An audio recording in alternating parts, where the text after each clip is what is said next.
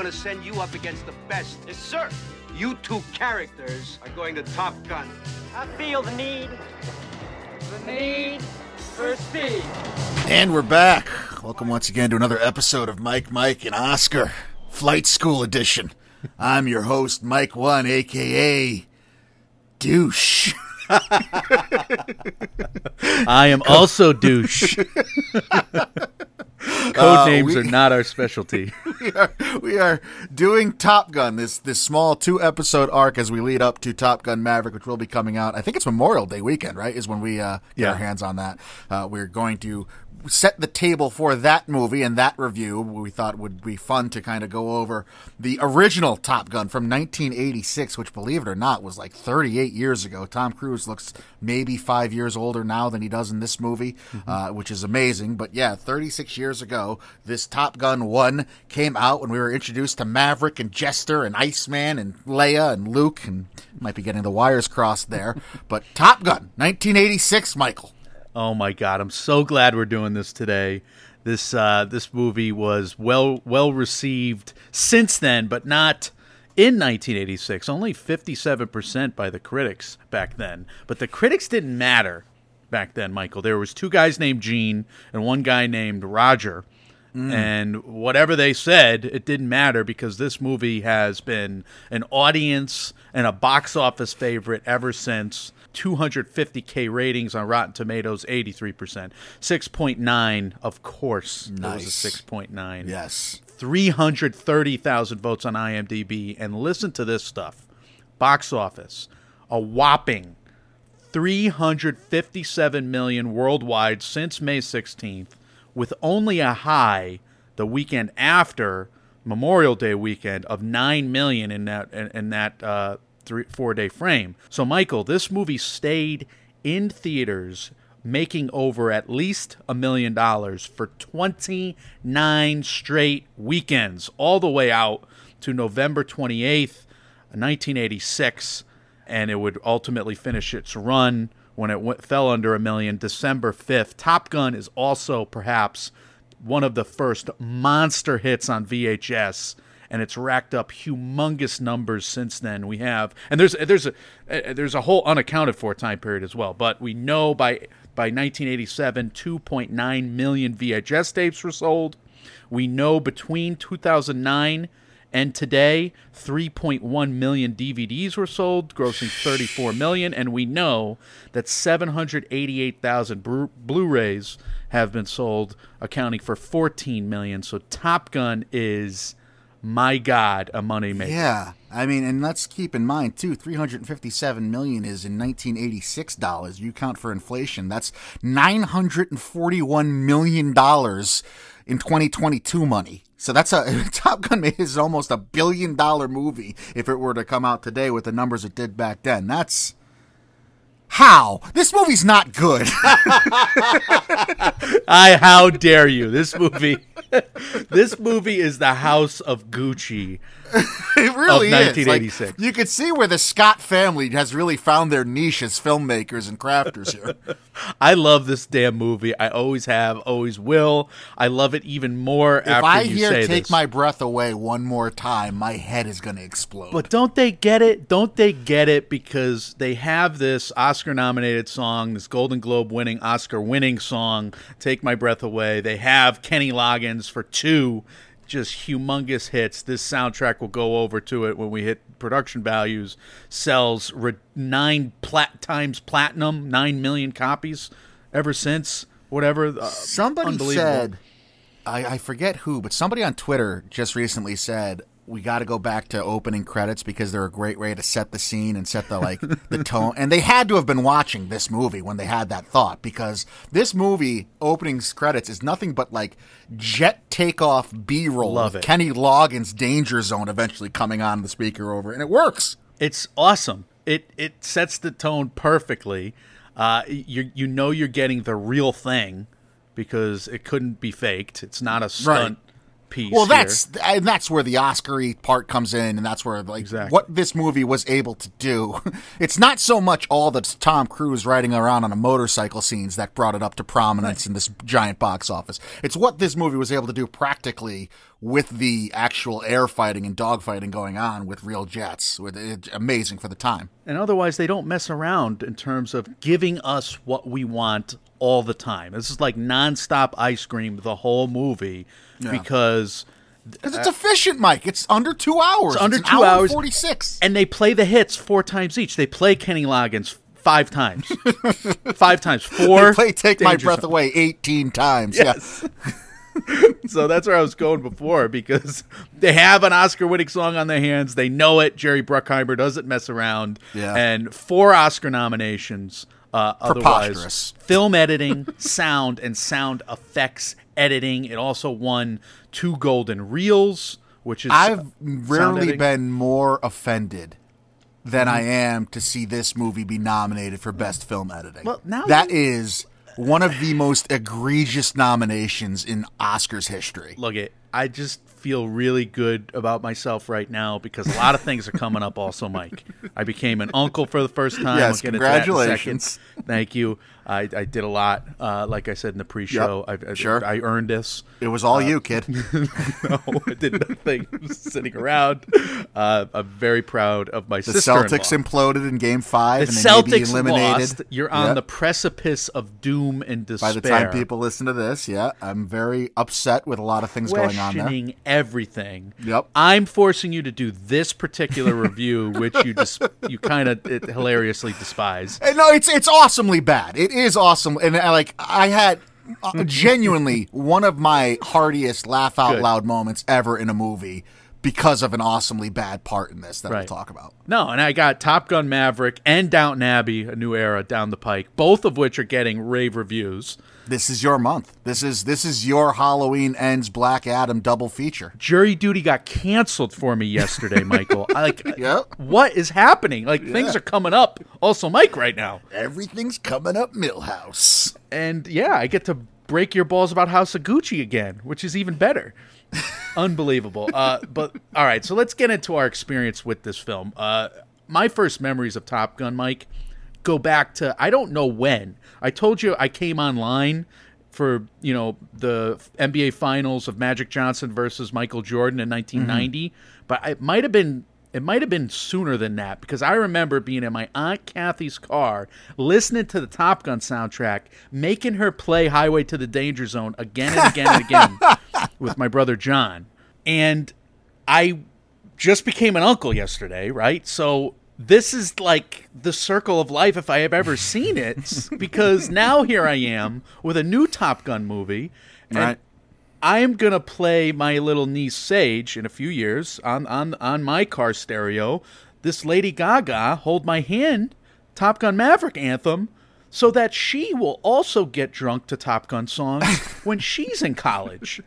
Because that's all I did. Kenny Loggins, that was the getting drunk songs. I don't know if Kenny is Kenny Loggins still around? Is he alive?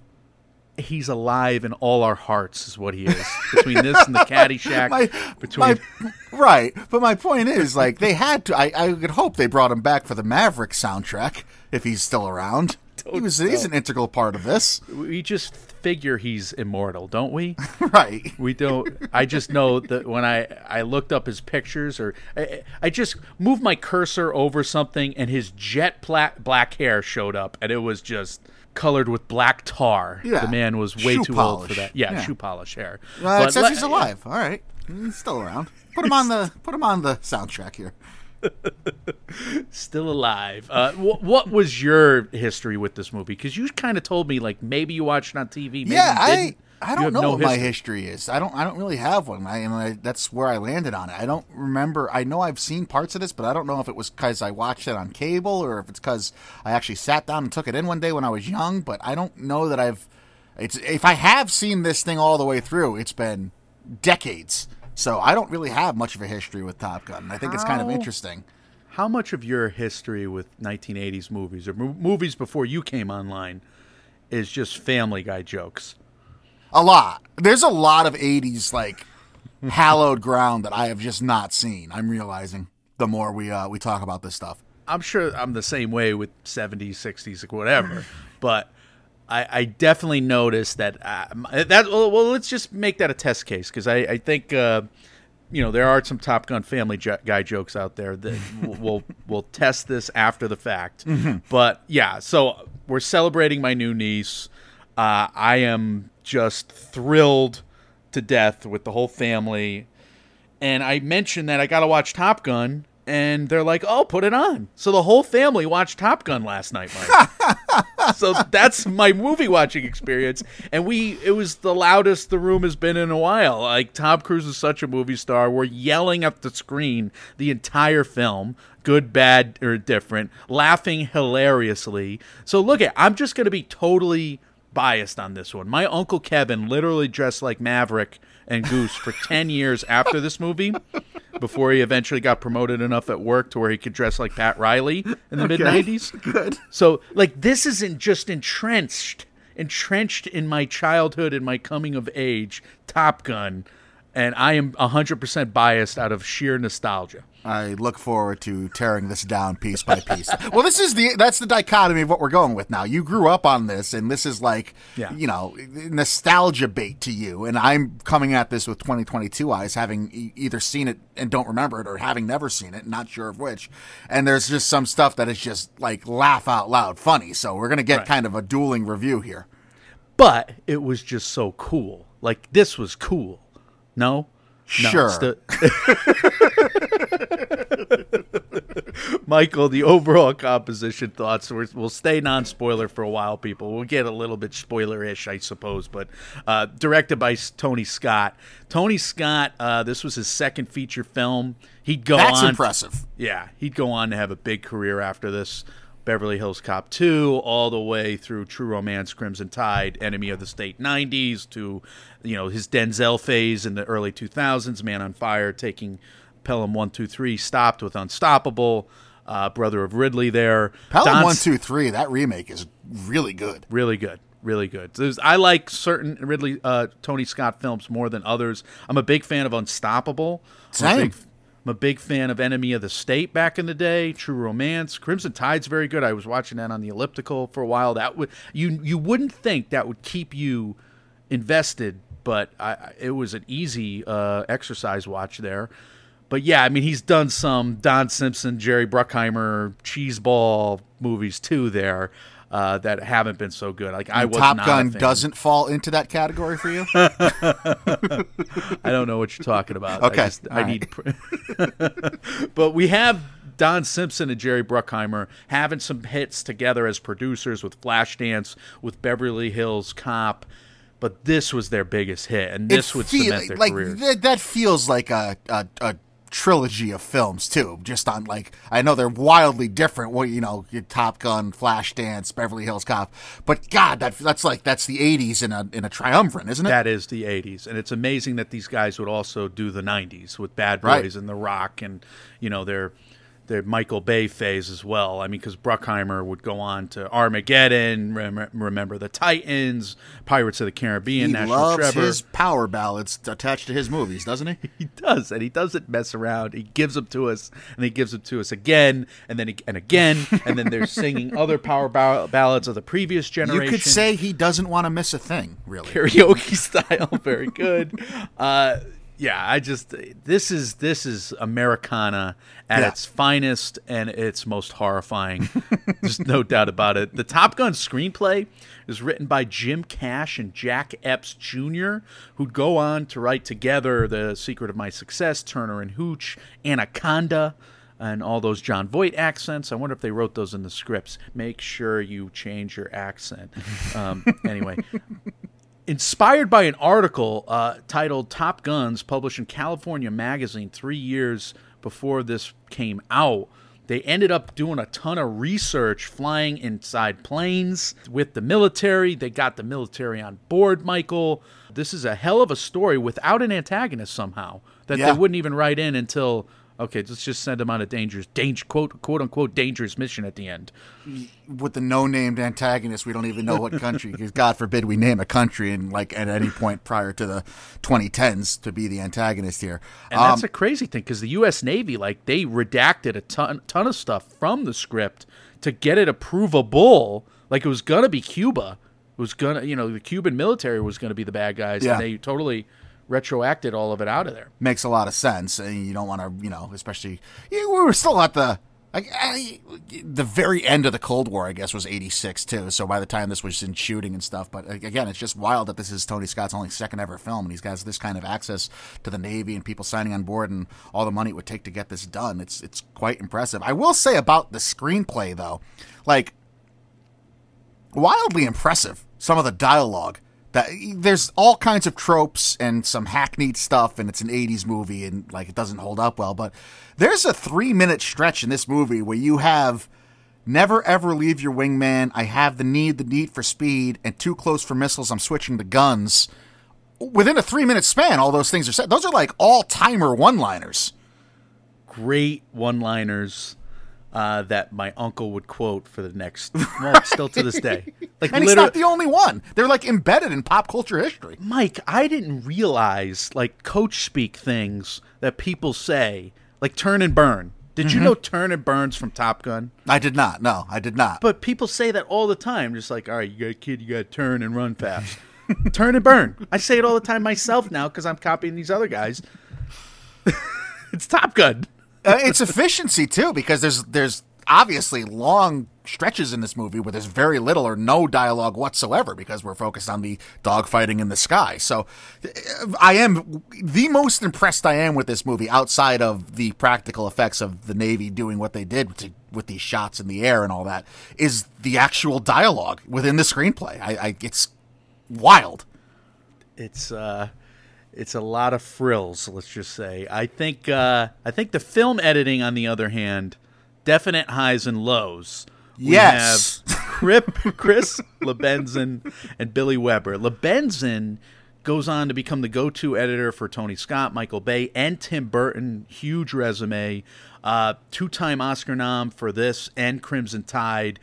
Michael, he is going to be the editor of Top Gun Maverick, so we're in for more of this style editing, perhaps, but I don't know. Billy Weber, his resume has some very great, very terrible editing work. He's the Terrence Malick go-to guy. He's a go-to feature comedy editor from everything from 48 Hours through Miss Congeniality to Nacho Libre, but he's also got some bombs on his resume like The Love Guru and Geely. Does any of this surprise you? I'm not going to sit here and have you tell me The Love Guru was a bomb. The worst. I Even went to worse the than Love the Guru. Pentaverate. I think I've told this story. I went to the Love Guru with 17 of my friends. It was a middle school or a high school, going out, and I was dying throughout that movie, and I think I was the only one in the group. You made my point perfectly, crystal clear.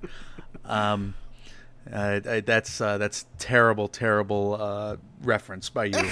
The first of hopefully one. All right, but look at the editing within the scenes. Like we said about the credits, Mike, the editing within the scenes, the action, pretty good, I would say.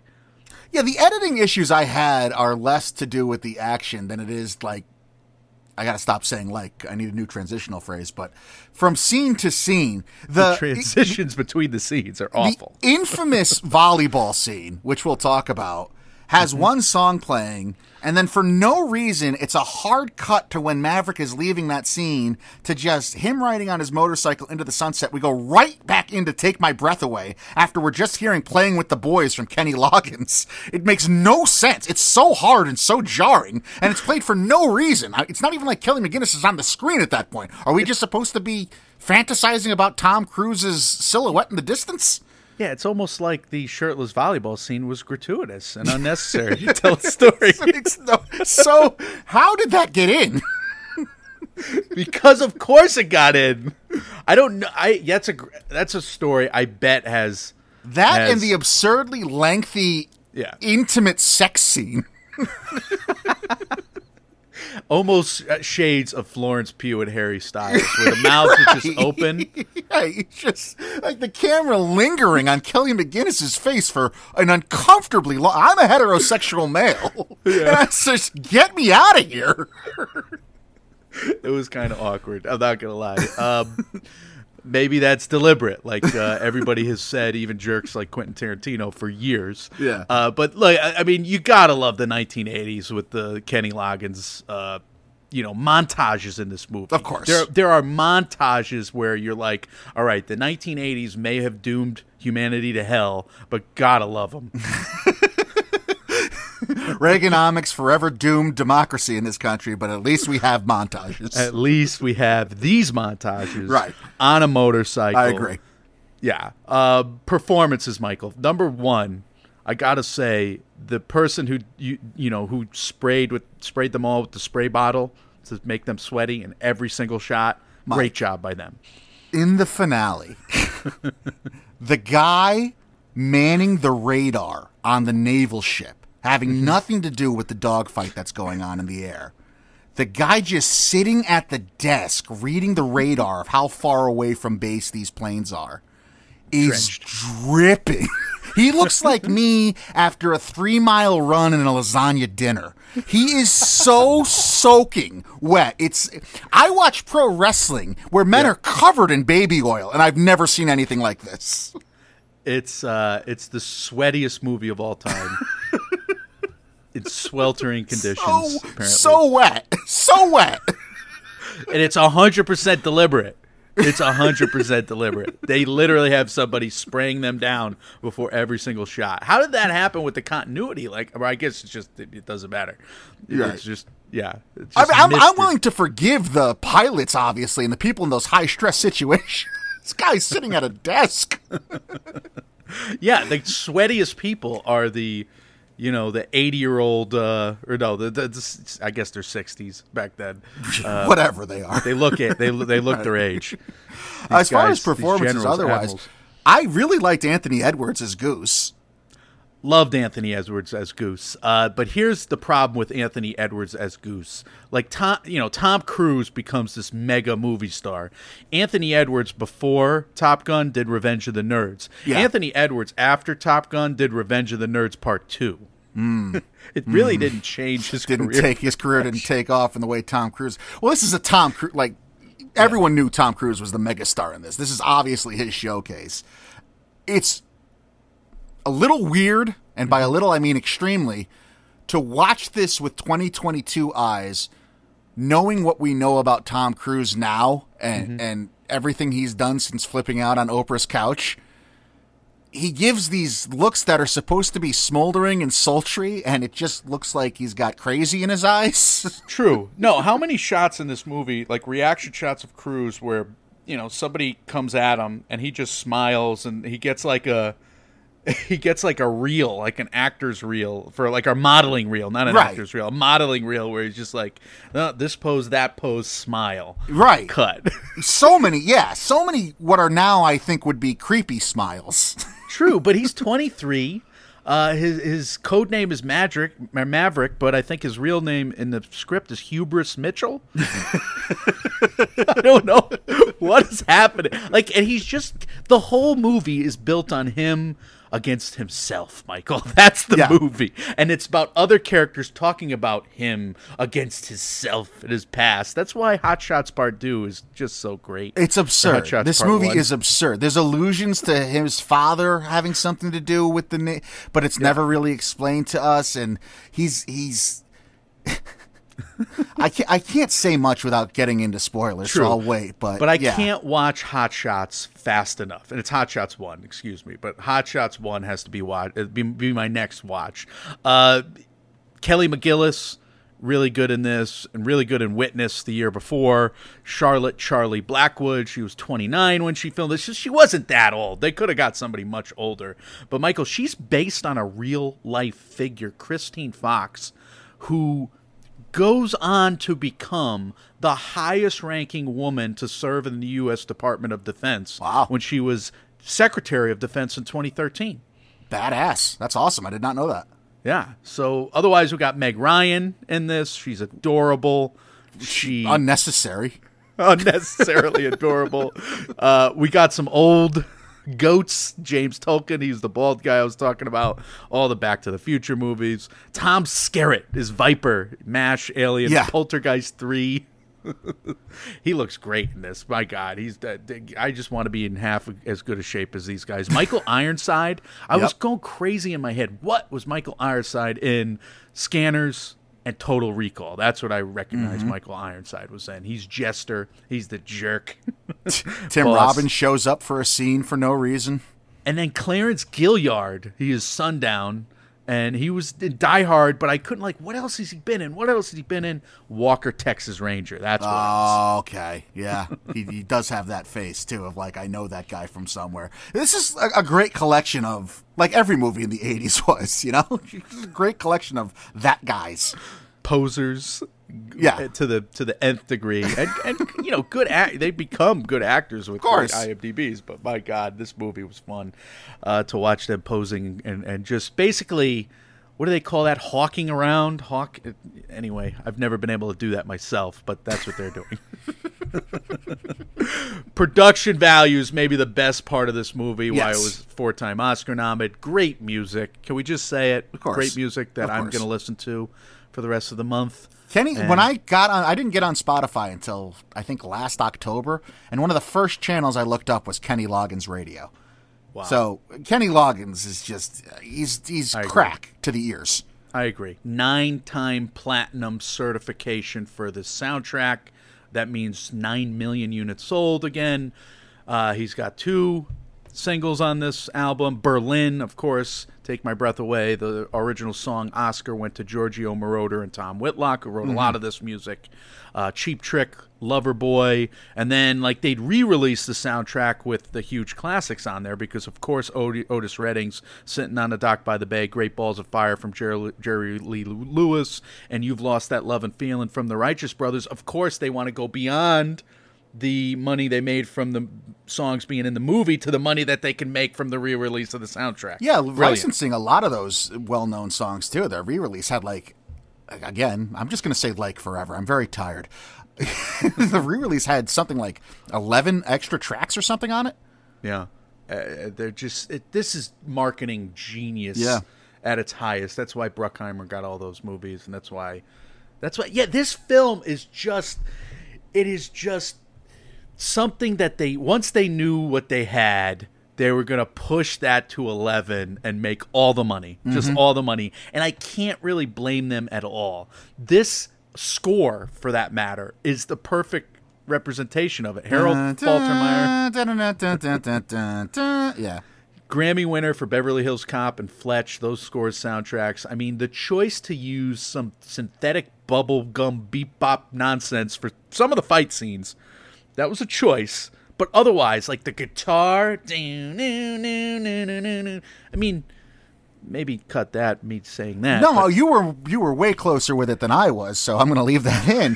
This was the type of movie, because of the score and the soundtrack, where no matter what you wore to the theater, you walked out draped in an American flag. True. This is military porn. Right. This is patriot porn. Patriot porn, and we all love them for it. That's why it's Memorial Day. Top Gun, Independence Day, for 4th of July, Top Gun is for Memorial Day, and it's an iconic theme song.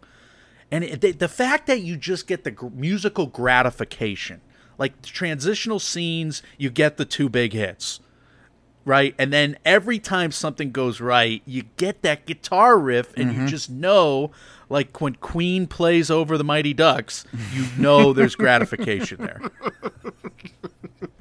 That's exactly what I was thinking when I was watching it. VFX and the stunts and the cinematography now. Mike, this is the U.S. military in action. They filmed the real thing. Matthew Modine actually turned down the role of Maverick because of the pro-military stance the movie was making. But they had three squadrons that they employed at one point or another, Paramount paying for the operating costs of the machines, as well as $8,000 an hour. How did Tony Scott get this gig? Right. I don't know. I mean, whatever. That's so much faith to put in a guy for a second feature film. I wonder. I got to hear that backstory. I mean, he nailed it, obviously. But he also had disposable funds right in his pocket, because there's a legend that they wanted to turn around the aircraft carrier, and the military admiral at the time, Tony Scott, wanted him to turn it around, and the admiral's like, that's going to cost you $25,000. Otherwise, we keep going straight. And Tony Scott pulls out his checkbook and writes a check for $25,000. Wow. On the spot. They turned it around. That's badass. That's pretty badass. It's Yeah. like, this is just like a muscle flex scene. This is one big throbbing id. Yeah, it is. Just like Tom Cruise's character. The cinematography should have been nominated. If anything was nominated in this movie, Mike, they put cameras on all of these planes. They had one special plane that was just like the smoothest flyer going around filming everything Right. from a distance, a Learjet, I believe. Well, when you think about how they must have done this in the technology, it's not like drone technology was available in the 80s to shoot this stuff with, so they had to do something like that. It was very akin to how you shoot alongside a car to get when you're driving on a highway. You have to have another car that's alongside it. You got to block off the whole road, except this is, 30,000 feet in the air going at Mach 2 speed. It's incredible, especially to consider this was pulled off in the 38 years ago or whatever the time frame is. And Jeffrey L. Kimball would go on to, work with John Woo in Mission Impossible 2 there. He would go on to work for Wind Talkers, The Expendables, True Romance, Wild Things. But yet you'd think he'd get more credit for the DP work here. But like Hollywood always does, if it's a big muscular movie that, is aided by the military, no, they're not going to give him that credit. I mean, they literally had a NASA astronaut, future NASA astronaut, Scott Altman, performing that inversion stunt, the famous inversion stunt at the beginning of the movie.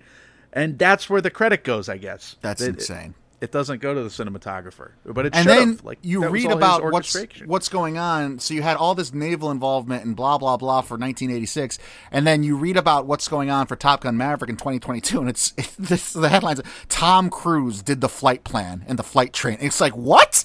Yep. I believe it. I believe it. At this point, the man's filming other movies in space, and it looks like the real thing. So if you put a big bubblegum Americana story around that, God, do you have a hit? And I think Top Gun Maverick's going to be the same thing. So yeah, guys, go watch this on Netflix. Go watch this on Paramount Plus. It's leaving Netflix at the end of the month, so if you want to check it out.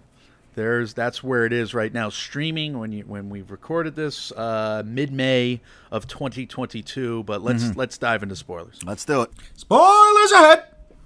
This is a spoiler warning. This is the spoiler section for the movie Top Gun from 1986, brought to you by Mike, and Oscar. If you've not seen the movie yet, this is a good place for you to hit pause, go find a time machine, go travel back to the late 80s. You can go check it out in theaters there, or, like we said at the end of the non-spoiler section, it's available right now on Paramount Plus and Netflix if you're listening to this in May of 2022. If you've seen the movie already, I should say, or if you're just curious to hear our thoughts, this is where you want to be. All spoilers from this point out for 1986's Top Gun, brought to you by Mike, and Oscar.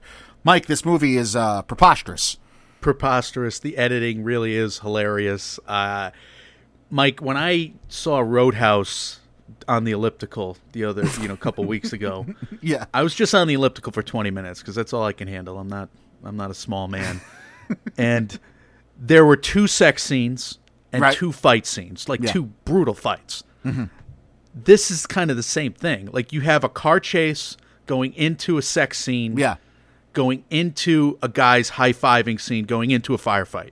This movie is just remember the episode of Sunny where they're looking for roommates and they cut out the advertisement to make it look like a bicep, but it looks like a penis? Yes. That's what this movie is. I agree wholeheartedly. This plot is, all right, so you got Pete Maverick Mitchell, who likes risky business, almost starts World War III. He's the worst pilot of all time. If he has this many marks on his resume and he's this bad and he doesn't follow orders this much, why is everyone giving him, just looking the other way and pushing him through this program? Talk about white privilege. I got to go against my instincts. I got to give you your dream shot. I got to throw you Top Gun. We start the movie with Cougar who's supposedly number one in the class, freaking out for no reason and handing in his wings. And then the commanding officer is sitting there. Well, Cougar was going to go, but he left. So you guys who don't listen to any of my fucking orders, who do whatever the hell you want with the military's plane and the taxpayers' money up there, I guess you're going to Top Gun school now. Your ego's writing checks your body can't cash. And where do they send them? Of course, they send them to like this one big cluster, you know what, of ego jousting. Sword fights.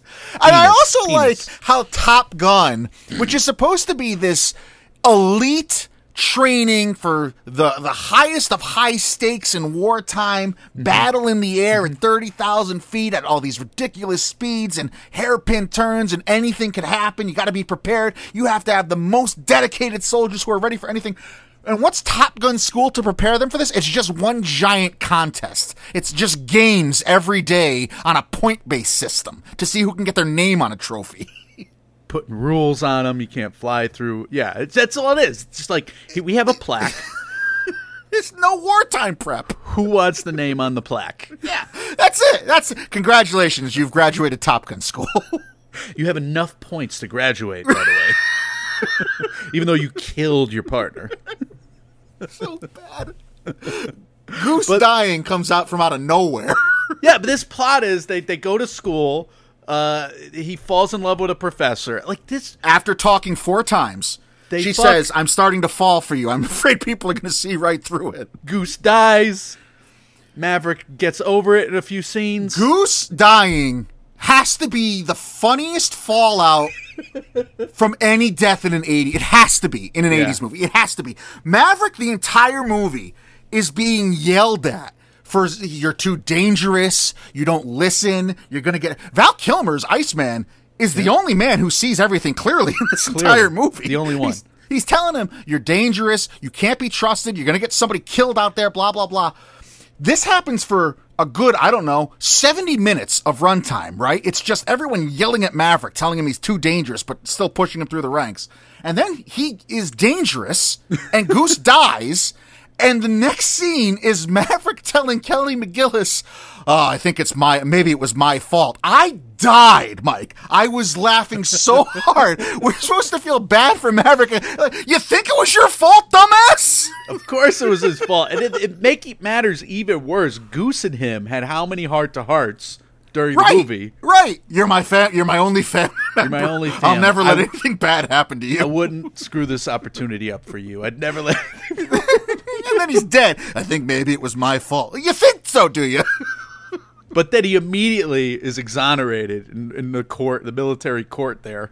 Martial court. Oh, it's great. It's great. And I also, the commanding officer doesn't try to be empathetic. He doesn't try to say, I understand you want to take a couple days off. Nope. Get him up there as soon as possible. This is school. And the commanding officer in the bathroom is just says to him, Tom Cruise basically, oh, he died. You're going to lose a lot more other people. Yeah, let's get back out there. This isn't wartime. He didn't die because the enemy got him. He died because Tom Cruise killed him. No, but the one criticism he gets from Tom Skerritt is you got a confidence problem now. Yeah. Yeah. Maybe we just don't understand this world, Michael. No. We understand it fine because this asshole now, who has no confidence and is back up in the sky and is too scared to do anything in training, he's so shaken by the Goose death. He's so shaken by his performance after Goose's death that he is incapable of flying, right? He's incapable of doing what a Top Gun pilot needs to do. So he quits the program. Kelly McGillis tries to talk him back into it for 2 sentences. He resists, and she says essentially, oh, I always knew you were a quitter anyway. So she doubles down on it. But yet he's still allowed to graduate, and even though he quit, and even though he can't do the training exercises, he's immediately thrown back in the air during a real wartime fight. It's a compilation of bizarre scenes because they don't even show him quitting. Like, he still shows up, but he's not sitting down. He the funniest scene to me was after he's getting apologized to by Val Kilmer, which is actually a sweet scene. He's like, look, Goose, everybody loved him. I'm sorry. You know, and it's actually a good scene. They do some good acting together. We pan to random guy, and then next thing you know, he's on the phone.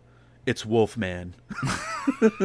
It's Wolfman. Maverick quit. And then, of course, he called Charlie, who goes to the bar and visits Maverick at the bar, and he looks wasted. And she's like, I'll have what he's having. And the waitress goes, ice water? Like, bizarre. Just one bizarre scene after the next. And he had enough points to graduate. That's why he was allowed to show up. Because it didn't matter what happened. He was so far ahead of the class, even though he bailed on his training and killed his partner. He had enough points to graduate still. There's only so many people who can fly these planes, apparently, who have the skill, so they're going to let them get away literally with murder. You keep saying like, I keep saying literally. And then, what reason are they fighting at the end? There's a ship that's a hostage or has to get refueled or comes whatever. From out of nowhere. It's such a third act throwaway. It works, obviously, because you're just enthralled with the air fight and the spectacle of it. Sure. So they just go and fight somebody at the end. But they literally just fight anybody. Anybody. She, of course, gives up her dream job at the Pentagon. Come back and be with him. Naturally. Which, that whole love story starts, they're at a bar. Mm-hmm. And Kelly McGillis is sitting there, and obviously Tom Cruise doesn't know she's from the Pentagon and going to be his teacher and blah, blah, blah, blah, blah. But that whole love story starts because Tom Cruise and Anthony Edwards, Goose and Maverick, are going to do this you lost that loving feeling thing. And she's a woman sitting alone at the bar. And she watches this man come in with a routine that is so rehearsed that he has the entire Top Gun flight school able to sing harmony behind him and his backup vocals in tune. And the 80s audience was supposed to... So he's clearly like just this womanizer who's done this thousands of times before. And we as the 80s audience were supposed to be like, oh, how endearing. He's willing to commit to the grand gesture, I guess. Look, this is a male fantasy, clearly. Yes. There's not a female within 100 miles of this writing room between these two guys. She is, I mean, these creepy situations are all playing out very mildly, and like he stalks her into the bathroom, right into the ladies' room. Awful, and her first thing she says is, "Are we going to do it on the bathroom floor?" What? No, it's made out to be. It's not. They don't cross any lines, but it is made.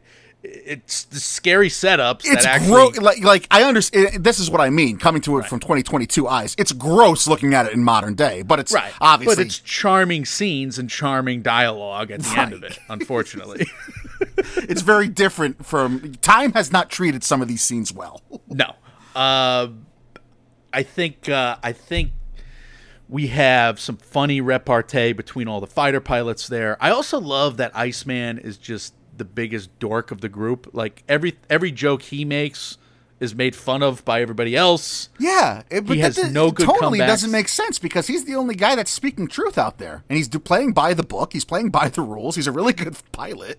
Yeah, he's like, totally, you dweeb. He's hung out to dry. Goose makes fun of him. How many famous last words does Goose have? Everyone, every single thing he says. It just blows up in his face, literally. It's almost like his hatch didn't open. I do want to say something about Charlie. Like these are sweltering temperatures, and she's wearing a effing sweater. Yeah, at the pickup bar. Yeah, around her neck, like Ben every Affleck, Good Will Hunting, the Harvard guy. Yeah, but like every preppy for the next 20, 30 years. Like this is This is a white people anthem movie. This is like when you say Caucasia. Oh my Top God. Gun. Top Gun would be the national movie of Caucasia if Caucasia became a country. Well, the one black guy in the cast is Sundown, who's thrown in just out of nowhere to be Goose's replacement, and he's just treated as matter of factly, like, here's the guy now, he's your backup. That's Replaced it. by a white guy in the very next scene. Right. So stupid. Right. Awful. Ridiculous. Yeah, I mean, but I don't know. It's just a bizarre setups that somehow work out for Maverick. Like, what if she was going to the bathroom to take a shit? You know, like most people do. But in this male fantasy, she goes and just put more lipstick on. Her lips are the reddest lips in the history of red lips. There's no way 1986 Tony Scott thinks attractive women poop. There's no way. So we get this movie that is not great for women drivers, but is great for silhouette sex. Yes. Heavy Elevator on the silhouette sex. I will say that elevator scene is irresistible. That I mean, elevator. there's charming and there's fun stuff littered throughout this, absolutely, and that's one of them. Yeah, Him playing hard to get throughout Act 2 is actually rather fun, and him, you know, with the officer coming in and walking out, and her trying to play, you know, play off the fact that they're just madly, insanely attracted to one another for just a half a second to be like, look, I still got a job to do. We're gonna have sex. We're gonna go off. It's an insane part because she's basically written to be throwing herself at him, and he's the one resisting, even though he's the one who chased the first night. Right. It worked that well. It worked that well because I it's guess a so. male fantasy, and he's probably. I mean, I guess every woman on the planet. And every gay guy on the planet is listening to us now saying, of course, it's Tom Cruise. It's Tom Cruise. He looks yeah. like that. Even straight men, yeah. You know, we're idiots. Again, we're the idiot Magoo twins here that don't get it. And then we don't even get what we don't get, just like the Lighthouse review, where everybody's probably listening to this and saying, really? Is this your read on this? Right. She's wearing that hat, and you think... This is what the movie means? So this is a whole other thing, yeah, that goes over our head. But when you watch this movie, it's not necessarily the straight man's anthem, I don't think. And I don't think Quentin Tarantino is a good guy, number one. I don't think he's exactly right, number two. Or he's nice about it, but that he's not wrong necessarily about what this movie means, right? I mean, there's definitely the undertone. Yeah, there's definitely some, like, it's not hard to find homosexual eroticism in that volleyball scene at all. No, there's not. It's not hard to find. It's quite blatant. So, yeah, I think that's pretty clear. I wonder if there was any purposeful attempt to do that when they were filming. I don't know. I can't imagine there is, because of how like we talk a little bit, not all the time, about the male gaze versus the female gaze. This is male gaze 1,000%, but there is this line of thinking that if you go so far into the male gaze of how men think men should look for women, eventually you are going to cross into some kind of homosexual eroticism. You just are. You're going to end up with sweaty, muscular men tapping each other on the ass and feeling each other up. That's just where you're going to end up. He can't even cry with Meg Ryan. Like, she's broken. It's a great acting showcase why she becomes a movie star for the next 20 years, right? And it's a really good scene after Goose is dead. But this is just the definition of male repression involved. Like a few scenes later with dealing with daddy issues and then going back and fighting a war.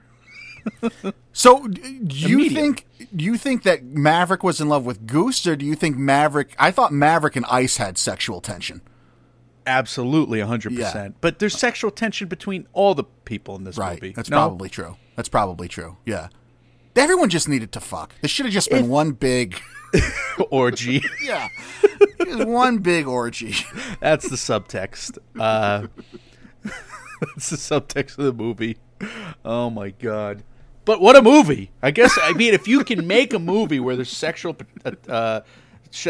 tension between every single character, if you can write that script, if you can direct that movie and give it great music and give it great cinematography and great fight scenes and great dialogue, you got a hit for 100 years, which is what Top Gun's going to be. Iceman would have died in that dogfight in Act 3, by the way. He would have died because Top Gun hesitated, but we got the call back to got frozen. He hesitated, and when he finally comes to, Maverick goes, "Ice, on the count of 3, brake hard right. 3, 2, 1. Iceman, on the count of 67. Just hang in there, pal. On the count of 3, but I'm going to count down from 3 instead, immediately." Oh, what a movie! And look, I think it was David Ehrlich who I retweeted, or I at least sent it to you, Mike, who said, Top Gun Maverick, the 2022 sequel, is so much better than Top Gun 1986, and it's not like comparing Paddington 2 to Paddington 1. It's like comparing Paddington 2 to Top Gun from 1986. It's that much better of a movie.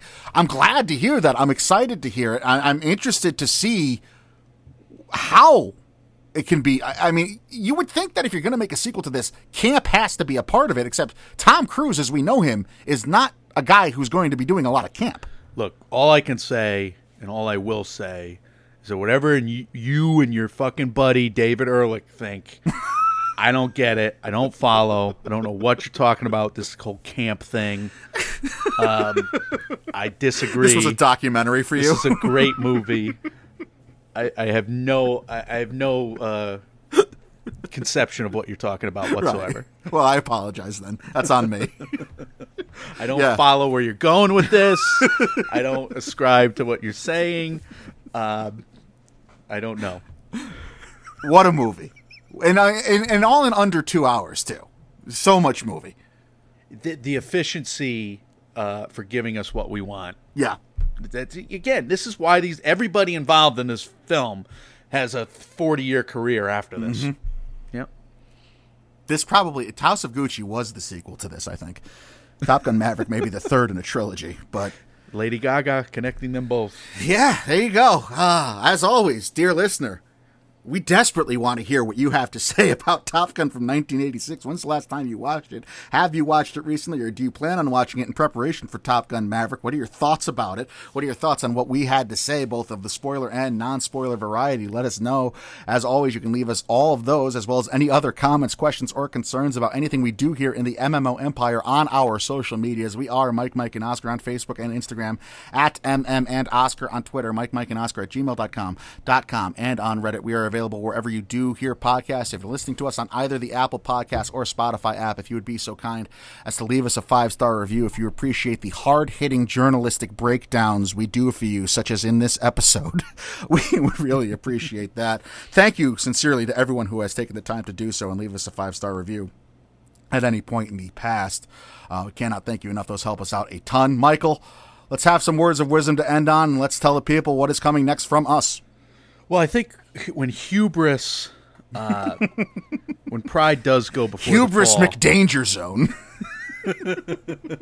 when that is the reason you face, when hubris is the reason you stumble, just remember it's also the reason you succeed. Right, and it's why, as an American. You are better than everybody else. Right. Which is what Top Gun proves. Naturally. You don't even have to finish the flight training. You just go up there, you kill the other country's pilots, you're home. You just be better. Be better than everybody else at what you do. Oscar Race Checkpoints are going to be reacting to the Cannes Film Festival over the next couple of weeks. We're going to do Mama's Boy Movie Night, and I guess Daddy's Boy Movie Night. The rest of this month too, Uncle's Boy Movie Night, because we got talk about homoerotic tension. Downton Abbey, A New Era. We got Top Gun Maverick, film studies, or top 5. I don't know what we're gonna do with that. Just smorgasbord episodes whatever we decide to format those with. But we got those coming. We may have a special or two. We're talking about maybe for our next episode, how to fix the Oscars in parentheses again. That's a research project that we've been looking at. Scott Feinberg wrote an awesome piece, a 10-pronged plan or 12-part plan, I forget now, that will be our starting point on the Hollywood Reporter. So go go read that rather to study up, and then we'll we'll be like, adding to that, and then maybe we could do this, and we're going to sound like idiots, but we are willing to do so, as we've always been on Mike, and Oscar, which is why we've reviewed this movie here today. But I love this movie. I take it to my deathbed loving this darn movie. It's my childhood, so I thank you for letting me do this today, Mike. 4 Oscar noms and 1 win. Oscar-winning Top Gun. Unbelievable. Truly unbelievable. Guys, when reality sucks, you can come relive the nostalgia with us. We are Mike, and Oscar, trying to make award season year-round without the stuffiness. We will see you all very soon on the flight deck. See ya.